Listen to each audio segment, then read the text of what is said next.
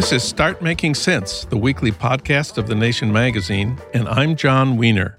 Now it's time to talk about Trump's pardon of that Navy SEAL who committed war crimes and the Pentagon's pushback against Trump.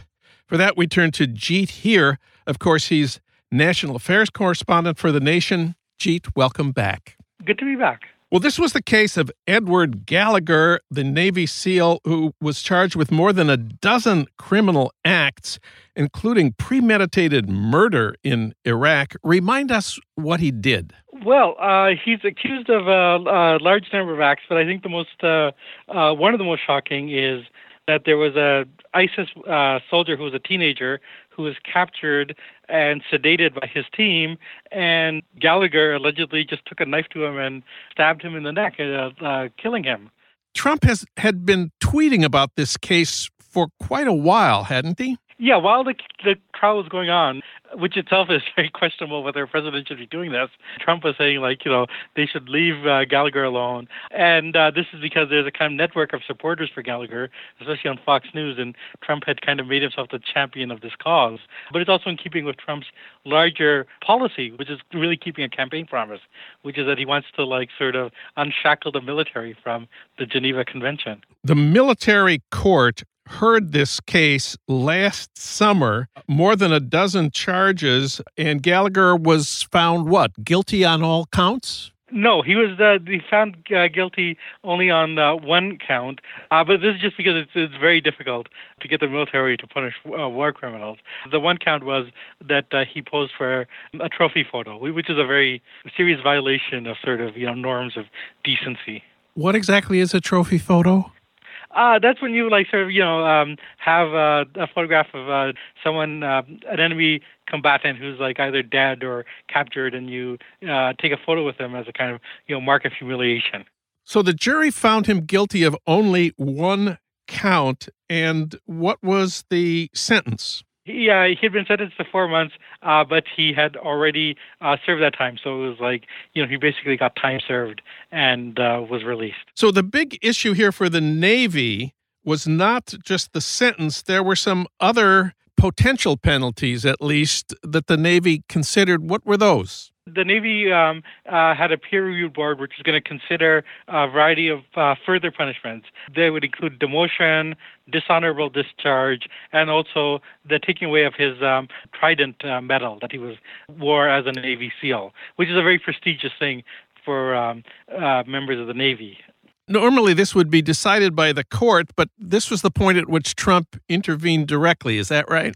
That's right, yeah. It was supposed to be decided by a sort of peer review board, and Trump intervened to say that, no, this is my guy. You're not going to demote him. You're not going to dishonorably discharge him, and he gets to keep his Trident medal. And that is the sort of point of controversy he had with the Navy secretary. Not only was Gallagher allowed to retire at his full rank with an honorable discharge, and not only did he get to keep the darn pin, the Trident pin, what was the Secretary of the Navy's role at this point? The Secretary of the Navy is a fellow named Richard Spencer, and he wanted to sort of preserve the autonomy of the military, and he was trying to lobby behind backdoors to get Trump not to do these things.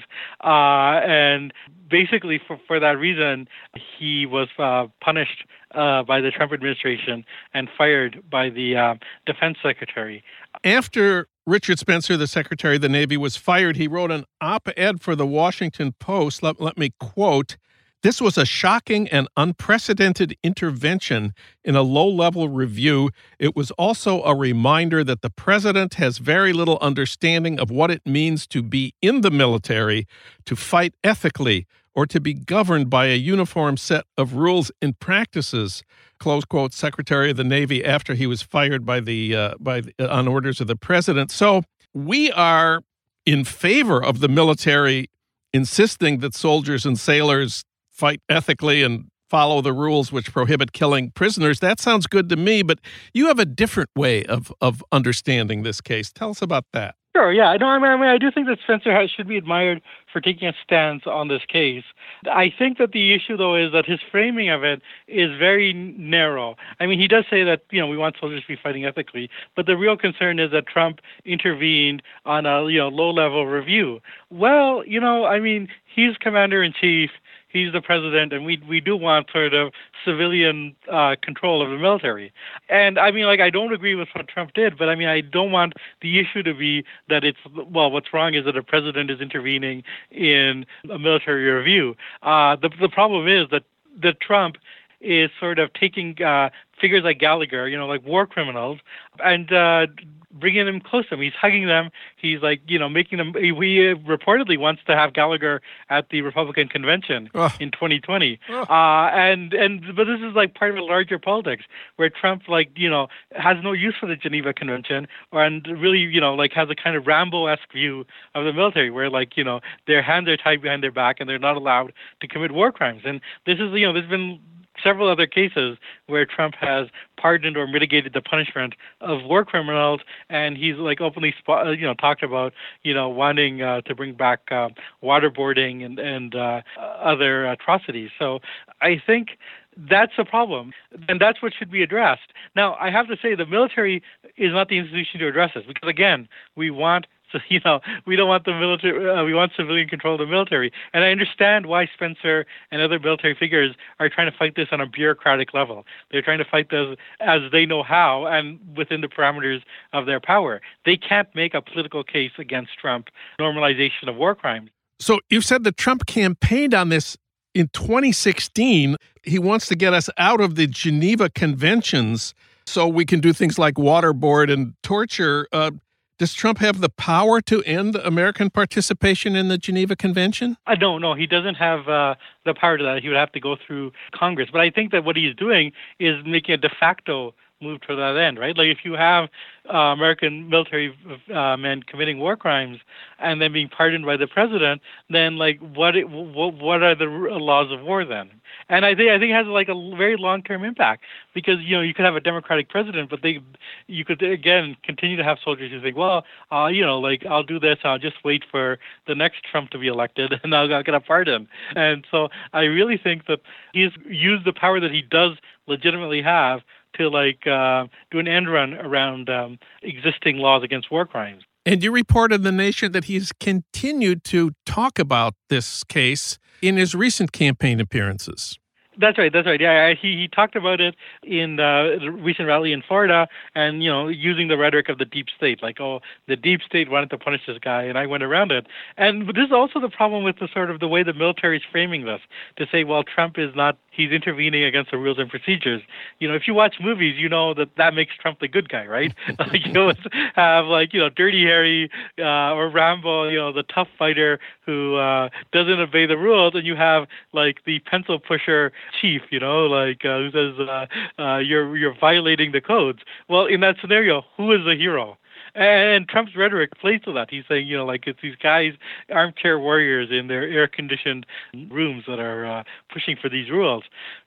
So I actually think that, the way the fight is being set up, it plays to Trump's strengths and it plays to what his audience wants to hear. So you argue that because the president does have the power to pardon war criminals, you conclude that military men do not have the power to stop Trump from normalizing war crimes. So what is to be done? Well, I think that this is a political problem and it requires a political solution. So Trump's opponents, including the Democrats, have to make a political issue of this. And then it's a difficult one because Trump is playing to a genuine sentiment. And to put it in terms that are the most sympathetic, the argument is, we send our young men and women in these horrible situations and, to fight war, which is a horrible thing. And how are we to judge them? And so there's a kind of part of the population that's always sympathetic to that. But I think you actually have to make a political argument as to why this is wrong, that this is, making the United States a pariah nation. It's a violation of basic codes of decency. And it also undermines the cohesiveness of the military. So I think that you need a political argument to be made, and I appreciate the fact that the military can't make that argument. The people in the military are not able to do that, and the resistance that they can offer is only a bureaucratic resistance. But we've seen this in many times in the Trump administration. There's a sort of push to resist him on norms, whereas the real resistance has to come in politics. Jeet Heer, his piece, Trump Has Made the Military Safe for War Criminals, appears at thenation.com. Thank you, Jeet. Thank you. It was good to be here.